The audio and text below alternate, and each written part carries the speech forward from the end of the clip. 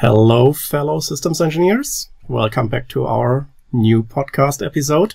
This time with a guest and I would say a good friend from the United States, Jason C. Smith. Here he is. There he is. Hi, everybody. Jason, would you like to introduce yourself? Sure. Thanks, Christian. First, thanks to you and Tim for having me on today. This is exciting. I'm Jason Smith, and I'm the Vice President and Technical Director of the Object Management Group, or OMG, probably the best acronym ever accidentally created. And I live in the U.S. I'm up in the Seattle area of Washington State, where we hope to see the sun sometime by April. And my background is actually I come from academia and industry. And now I'm at the OMG doing specifications development. Mm-hmm. Okay, and well, when did you come to the OMG? So when did you join? Oh boy, I actually started as a member representative 2010, 2011. My employer at the time was a longstanding member of OMG, still is. And they were the ones who introduced me to the community as a member, just coming in and working on technical concerns. They're still with us, and a lot of our member companies actually been around for a decade, 2 decades.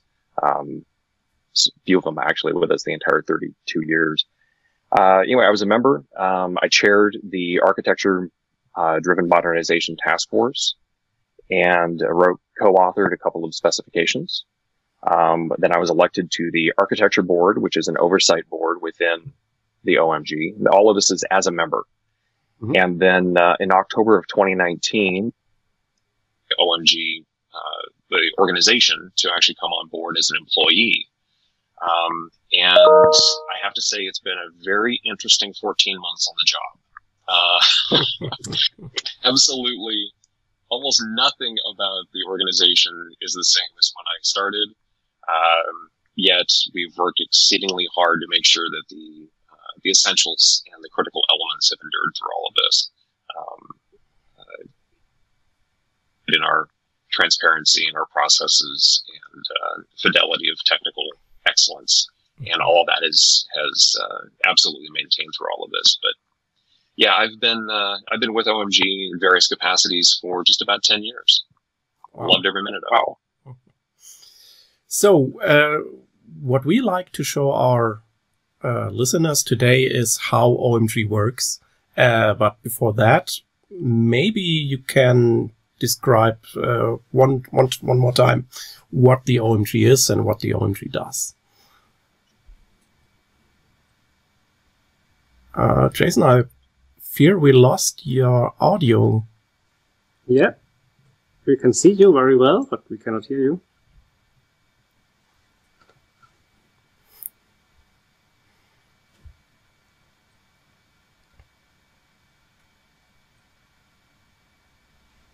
Still not. Mm-mm. Of course, no.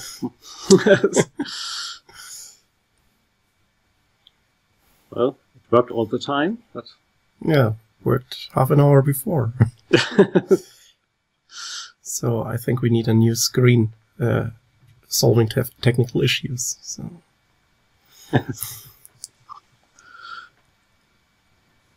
Well, trust us. Is that better? Oh, much better. Much better. Much.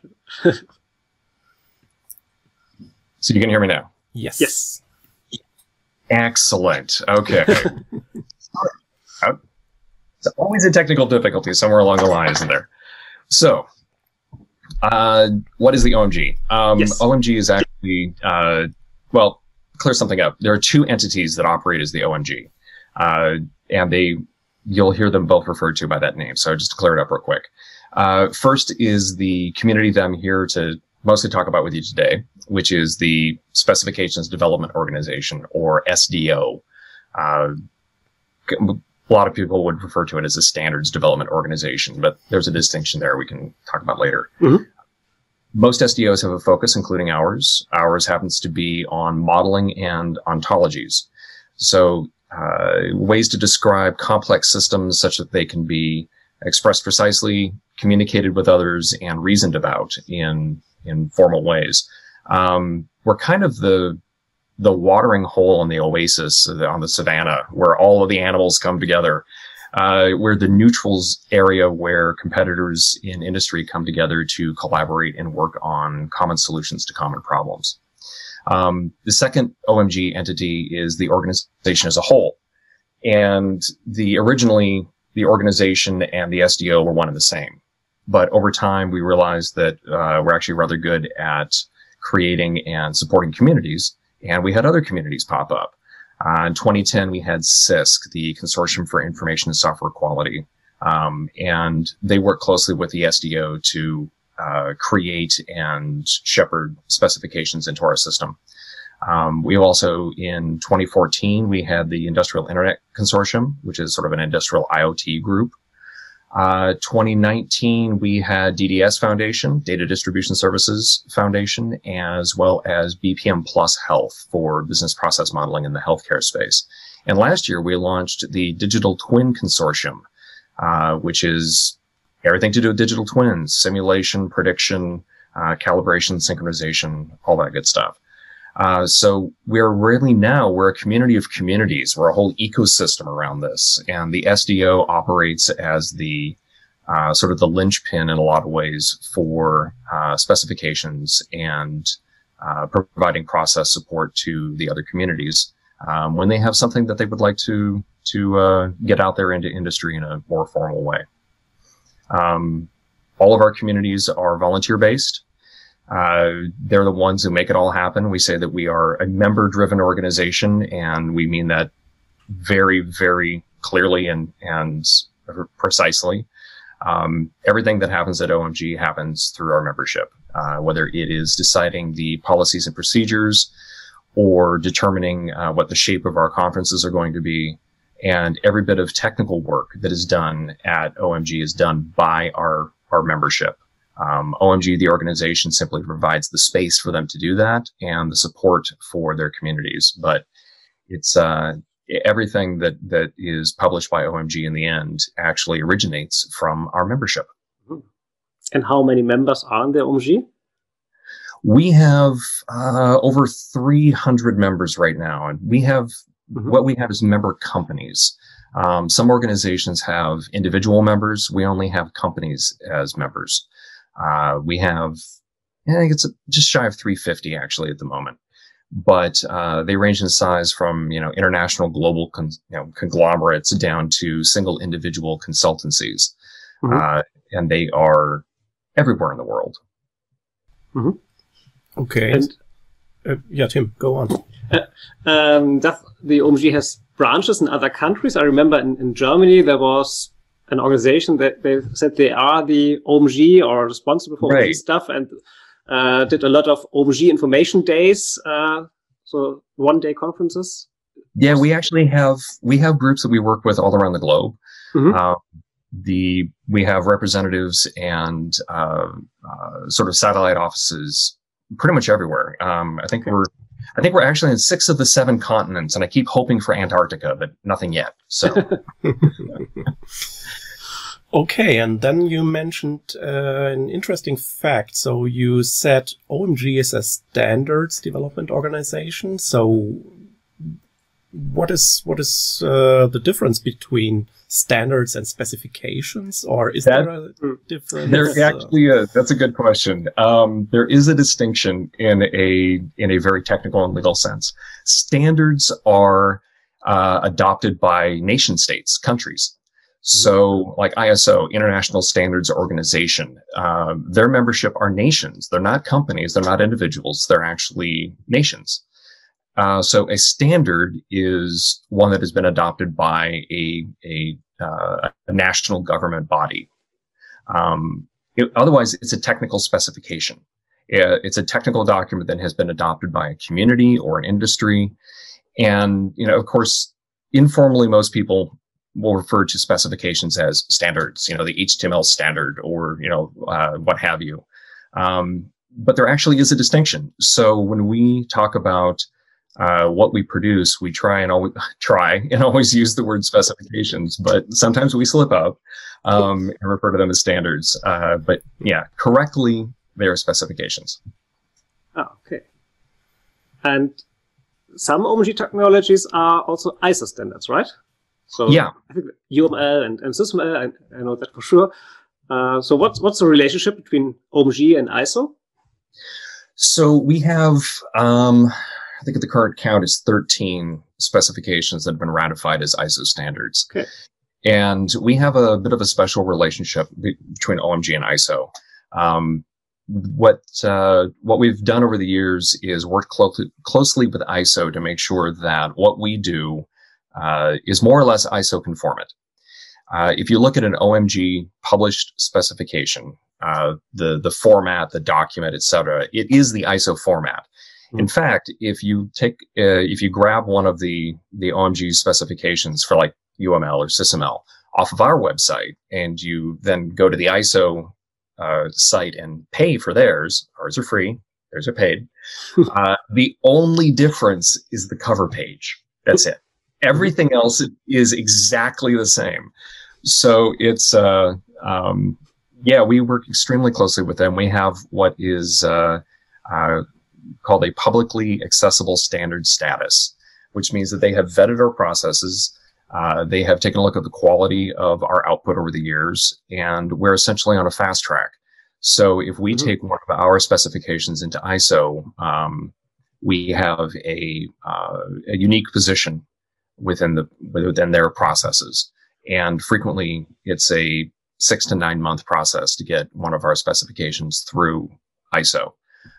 In fact, we tend to be so much faster than they are that our process time plus getting the fast track time is usually less than their regular process time. So it's an option for some people.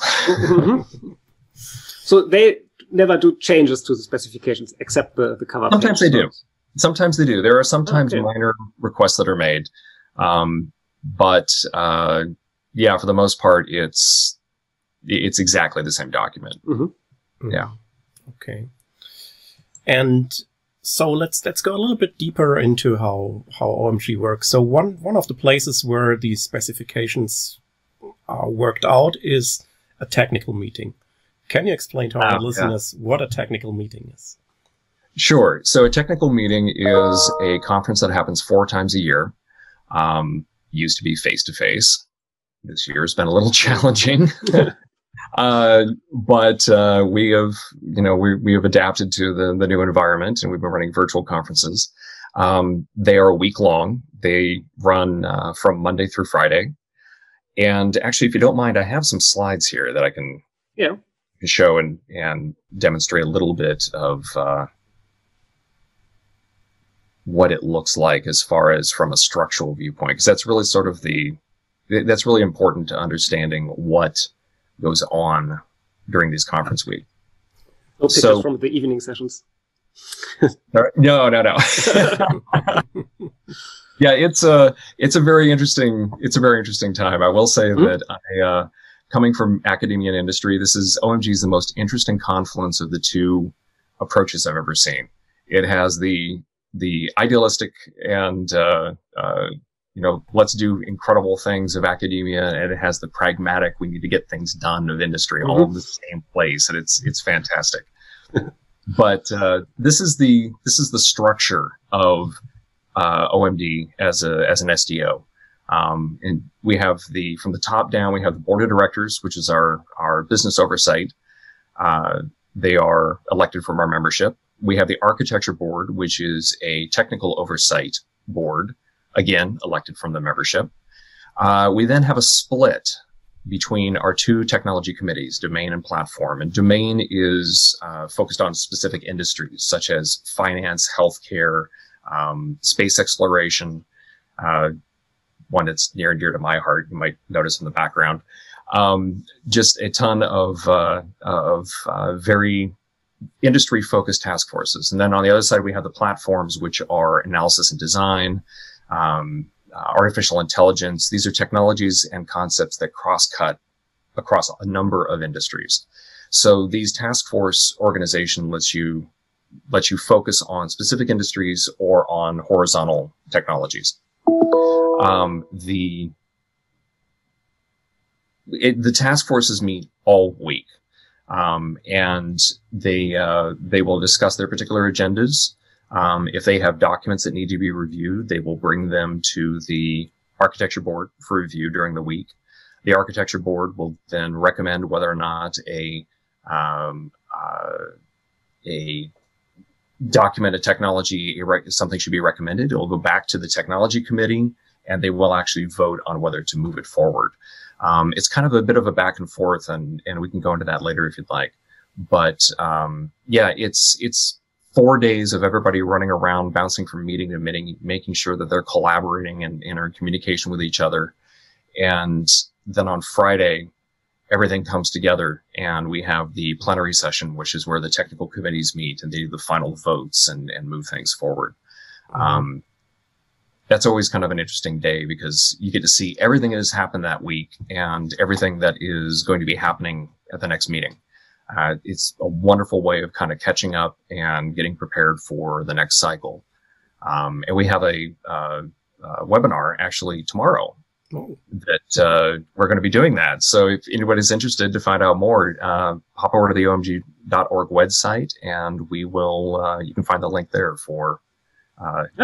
We'll be talking tomorrow. Cool. So maybe as a side information for our German listeners, so we have even a German board of director member. So Uwe Kaufmann is on the board of directors. Yes. Maybe listeners know him. And you mentioned also the architecture board, and I think it's an interesting fact what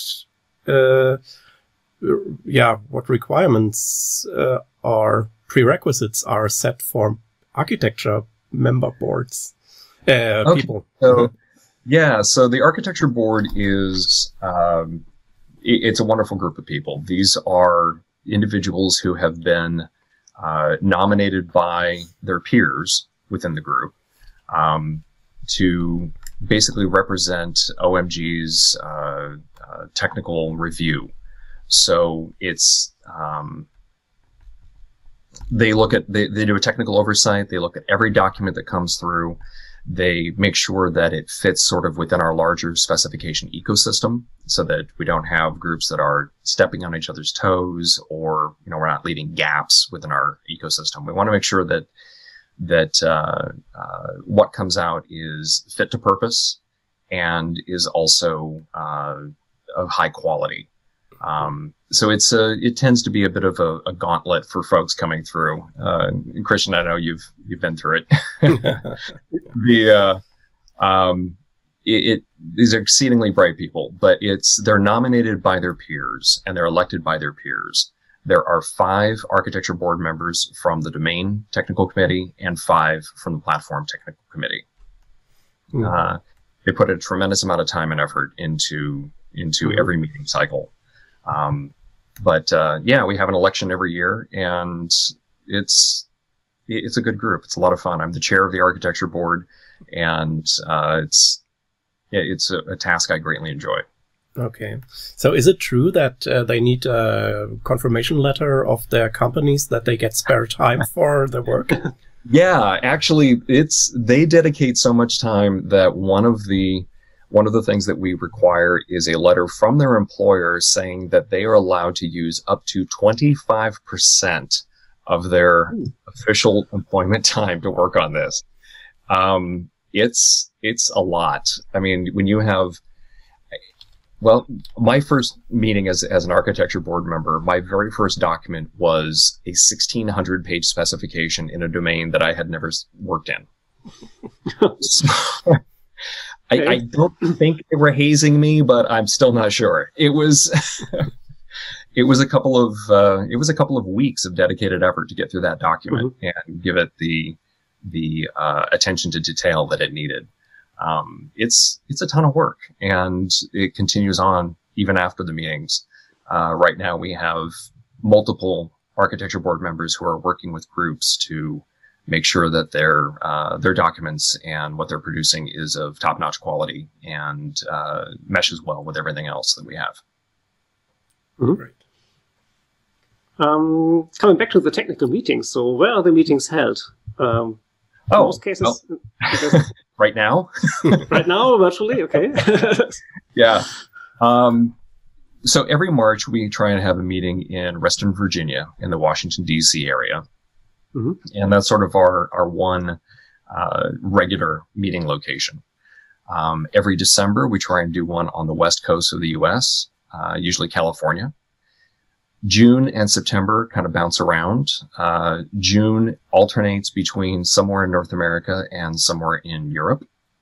And then September is free floating. It could be anywhere, any year, and we leave that one wide open. But we try and hit the at least major geographic areas. We're talking about getting back to Asia, which about 10 years ago was one of our regular locations. I believe June was actually alternating between Europe and Asia previously. But yeah, right now it's North America and Europe, although we really would love to expand that back out again once travel becomes possible. What was your favorite meeting location ever? Oh, probably Brussels. Brussels? Really? It was a nice meeting. I remember that one. It was a nice meeting. It was that was one that my wife was able to accompany me on, and we had gotten married the year before, so we had a few days in Paris beforehand, and it was a good trip. It was really good. Yeah, my highlight was Nashville. So I loved the Nashville meeting with all fun. The music in in downtown. Yeah, it was great. Nashville was a lot of fun. Okay, so but coming back to the specification process, it's also a lot of fun. Well, I think it's more fun than people expect. I love the work, so it's very interesting. It's the best training. You learn a lot. Absolutely. So last year, yes, it was last year, we had a German episode in this podcast about the history of SysML. So maybe that's a good example to explain the OMG process. So in that episode, we used a lot of abbreviations like RFE, RFP, and so on, but we did not explain them. So it's maybe it's time to explain them now. If I remember correctly, it was 2002 when the OMG published the request for information, the RFI, for UML for systems engineering, also known as SysML. So is that the starting point of a specification development, and who starts the request for information? It can be. Do you mind if I share my screen again? Yes, please. Okay. So there's really 5 phases of what happens with a specification at OMG.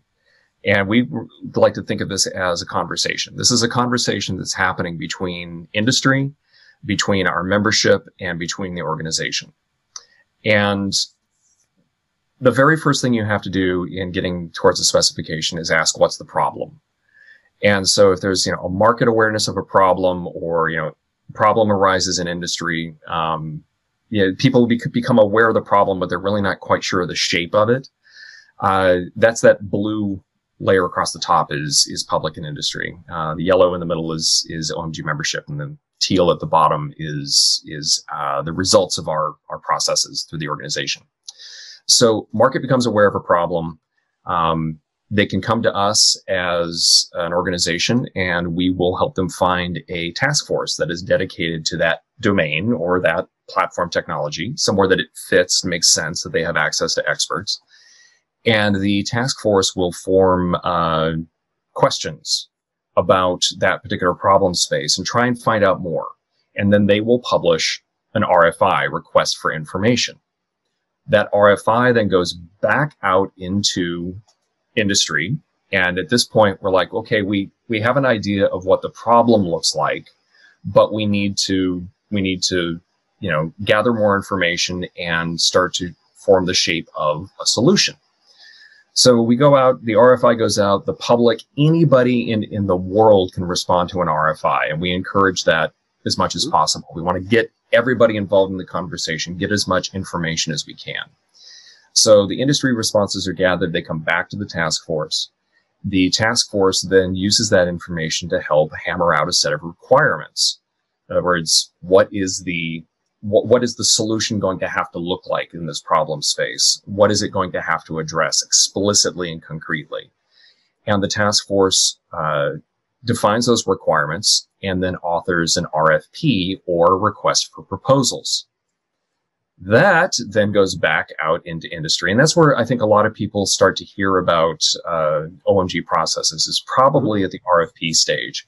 But there's that entire early section of the conversation where we really encourage people to get involved, because they get to help shape not just the solution, but the shape of the problem. And, as system engineers, that defining the problem is often a major part of defining the solution. Mm-hmm. So it's this back and forth between these three different groups of the public, the task forces, and the organization. But yeah, that's the RFI and the RFP. The RFP goes out into the public. Anybody can at that point say that they have an intent to contribute intellectual property or a solution towards a specification. And that's where we gather what we call letters of intent, very, obviously named. Anybody in the world can file a letter of intent. It's not a contract. It's simply raising your hand and saying, hey, we think we'd like to help out on this. At that point, those who have filed letters of intent can form into submission teams. And this is where SysML v2 is right now, is that submission team works together outside of the OMG processes. This is their own private doing. They work together to try and form a solution amongst themselves. And the wrinkle is that only OMG members can actually formally submit a proposal, which is why that next box is partially blue and partially yellow. It's you don't have to be an OMG member to be part of the submission team, but you must be an OMG member as a company to actually submit the specification proposal into the OMG processes. Have your company on the copyright and all that good stuff. Mm-hmm. So there's also being an OMG member in that capacity also gives you a tremendous voice in what happens to the specification later on in the process that you don't have if you are simply a member of the submission team. So proposals come in, they go to the task force that issued the RFP. The task force evaluates the submission or submissions if they get more than one, and they oversee the authoring of a final specification. That specification is now put out in sort of a beta testing format. We call it a beta specification for a reason. It goes out into the public. Anybody can download it. They can kick the tires. They can test it out. And they provide feedback to us, to what is called a finalization task force, or an FTF. And that FTF takes the issues that are filed. We use Jira as a tracking system. And they address each and every issue that comes in. They're not allowed to just ignore things. It must be reconciled in one way or another. Even if the reconciliation is deferred, we're not going to do this right now, we'll do it later. But each and every issue that comes in from the public must be addressed. And at that point, we have a .0 specification. We've got a 1.0, a 2.0, and it goes back as a formally published specification of the OMG. Now it's out there for people to download, to implement, to adopt in their industry. But we're not done, because there's always the chance that there may be a bug. So we want to make sure it's a stable solution moving forward. And that's where the revision task force is chartered. It's an RTF for short. And it acts much like the finalization task force, but in an ongoing basis. So we'll have a 1.1 RTF, a 1.2 RTF, et cetera, et cetera. As the specification evolves through time, we make sure that there's always a group that is ready and willing to receive and accept and address any issues that are found. and that bumps up the minor version number, at which point it goes right back into the next RTF. So this is an ongoing discussion. What's the problem? What's the solution? Is it suitable? Is it robust? And is it stable? And at some point in time, we usually realize that we can do more, or industry comes to us and says, you know what, we think we can do more. And we start the whole process over again. But it's, you end up with a 2.0, 3.0, et cetera. So this is the overall general view of the evolution of the specification. And I am hand waving away every single OMG process in this, because those all happen between the gold and the teal down there at the bottom. There's a ton there as well, but I will stop there unless you guys want me to continue. And are there any timing constraints? So between an RFI and RFP, there must be at maximum only 1 year or something like that? Or there are constraints. We have the infamous P&P, Policies and Procedures document, which outlines the entire timeline. Everything from an RFI should have a guideline of 6 to 12 months to give companies sufficient time to respond. One thing that a lot of people forget is that companies also need to have their legal department usually sign off on their response, and that tends to be the biggest delay that we see. So when you have engineers in the room and they're like, "Oh yeah, we'll give them 3 months; it'll be fine." I'm just like, no. The engineers will be ready in 3 months. Legal department may take longer. So we try to say 9 to 12 months for an RFI. The RFP, when it goes out, the absolute shortest time that you can do is 6 months. It's possible. You have to really put your ducks in a row and make sure that everything is lined up exactly right, because the deadlines are very firm, and they center around our conferences. And the conferences, while they are every 3 months, they are not exactly every 91 and a quarter days. So sometimes there'll be a week earlier or a week later than expected, and that can cause some issues. But for the most part, we try and make sure that everything goes out with sufficient time, such that folks in public and industry have plenty of time to gather their thoughts, put together a solution or a response, and get it back to us with copious amounts of time. And what's the longest time between RFP and the submission? For example, SysMLB2, the RFP was December 2017. Right. So 3 years ago, but it's still running. It can still run. When it comes to small, very focused specifications, we've done it in as little as 18 months from beginning to end. From issuance of an RFP all the way to the final adoption of an FTF, 18 months, which is fast. Yeah. When we know that it's going to be an exceedingly large, complicated specification like SysML v2, then yes, it's just basically make sure that everybody has the time that they need. One of the nice things is that once you get past the initial submission stage and that submission goes into the into the task force for review, there you enter the revised submission stage, and that's where everything gets hammered out. That can actually be shortened at any time that the task force says, "Yep, we're done. We gave ourselves a year, but we did it in 3 months. We're done." They can move forward.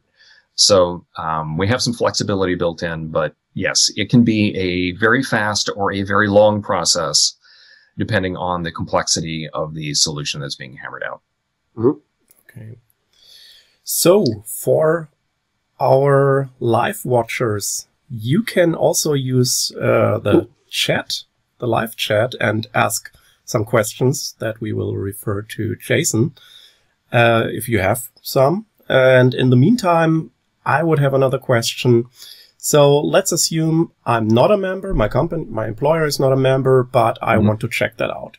Can I just sign up for a meeting, and how can I do the OMG experience? Well, the OMG experience. Wow. That's it in a nutshell. For those of you who haven't been to conferences, it's 9 a.m. to 5 p.m. of extremely intense technical work, lots of discussion, argument.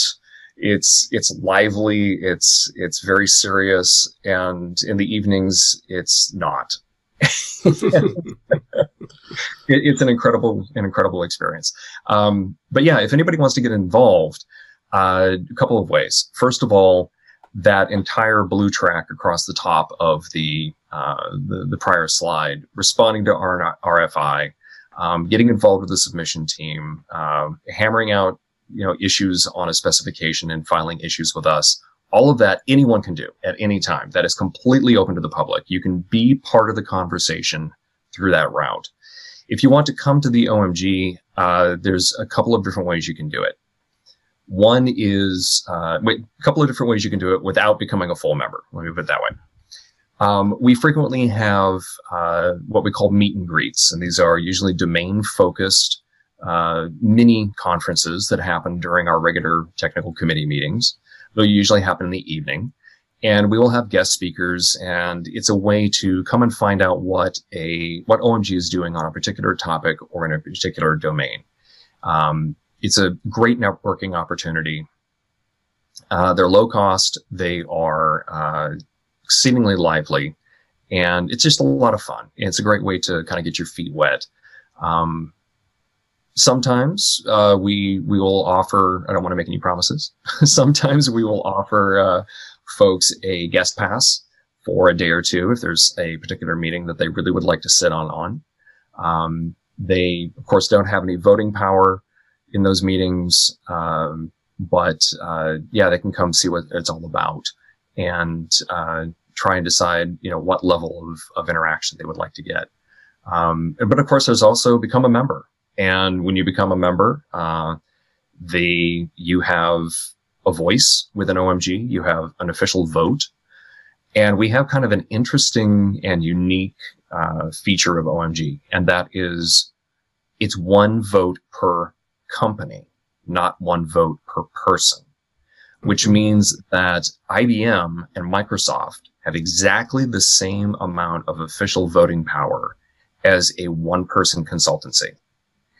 This is kind of unique for an SDO. Yeah. Normally it's done on a per representative basis, and we do it on a per company basis. And we feel that this really helps elevate the voices of individuals from smaller companies who may otherwise not get an opportunity to be heard in a larger environment. Mm-hmm. So this is it's a feature, not a bug. We're really proud of that little bit. You said that OMG is a member-driven organization, so all the specification work is done by the members. And I think that's an interesting point, because the members do not get any money for that. But it's vice versa. They must pay for that. They can work for the OMG, so to say. But they have to spend a lot of time in the specification work. I think because most of them do this because it's their passion and lifeblood. So, but are there other ways to keep this process running so that they work on standards like System LV2, which is a very complex one that's able that the people work in their spare time in most cases for some years on the standards. So, what attracts? What attracts people? Well, I think it's, like you said, it's passion. These are members, all individuals who are here because they want to be, and because they see the value of having specifications, standards. They see the value of that because it helps lay foundations for innovation later. If everybody had to choose their appliances based on the electrical plugs they had in their house, based on the plug vendor that the house builder selected when it was originally built, it would be insane. But we have standardized plugs, and it makes things easier. Mm-hmm. So people come here because they see specific problems that they would pretty much like to get out of the way and for their industry, and say, we would love to stop spending time on this particular problem. Everybody's beating their head against this wall. Let's just get together, solve it once and for all, and move on to the next thing, because that's the fun part. So it's people who are passionate about not only working on the specific problems that come to us at OMG, but because they want to get to what's next. They want to get to the next interesting thing. And I think it's a passion that everybody there shares. Yeah, there's always a special energy there at the meeting, so I think it's... Absolutely. It really is. It really is. It's always a bit hopeful, and I really miss the face-to-face meetings right now. Mm-hmm. Yeah, I agree. So I would like to come back to the point, or Tim, do you have an additional question? Yeah, maybe one last question about the members. Sometimes people say OMG stands for Old Man Group, so but there are many old people. Maybe I'm also one of them. So, but is it real? Is most members or persons at the OMG meetings or in the groups are old, or is it not true anymore? I would say it's getting less true, thankfully.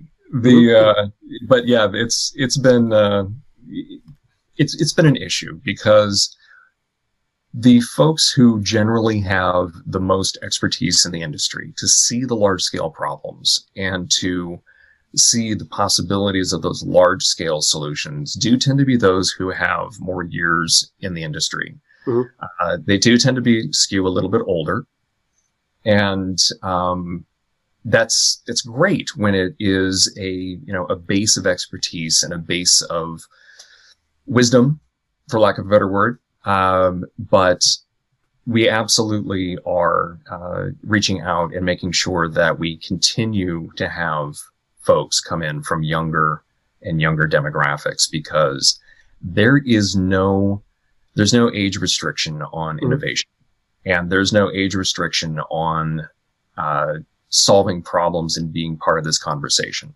So we encourage everybody to come be a part of the conversation is really the easiest way to put it. There's a space here for pretty much anybody and everybody. And the folks who are a little bit older love to mentor.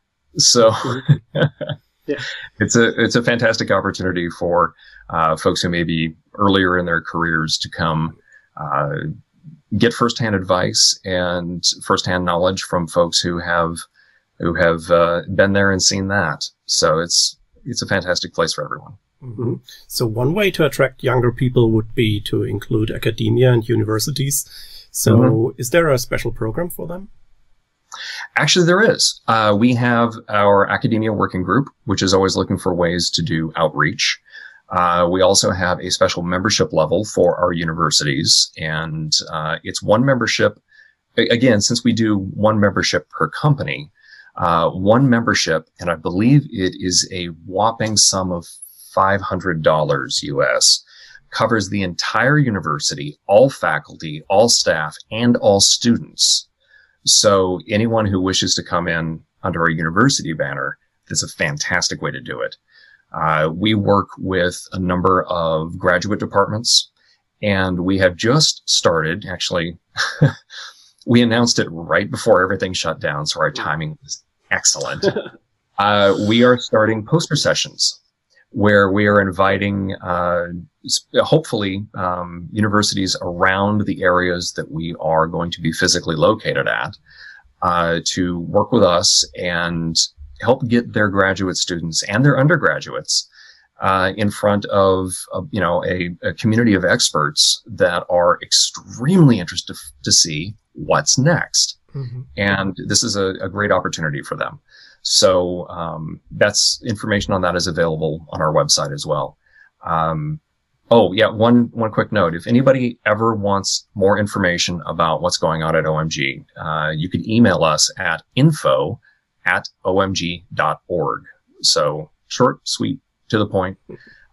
Mail us, and we'll be happy to answer any questions that you have. But yeah, that academic outreach is something we're feeling rather strongly about, and we think it has a tremendous amount of opportunity for us. Okay, and for the university. And we have a question from the audience. Dominic asks, can national agencies be members of OMG? And if yes, are conflicts of national interests ever be a problem in technical meetings? Oh, good one. Yes, national agencies can be OMG members. In fact, we have a government level for exactly that purpose. I don't think that we've ever had a conflict of interest bubble up and be exposed within our environment. The folks who come from government are all, professional. They're exceptional at making sure that what goes on, what they bring to our environment is appropriate.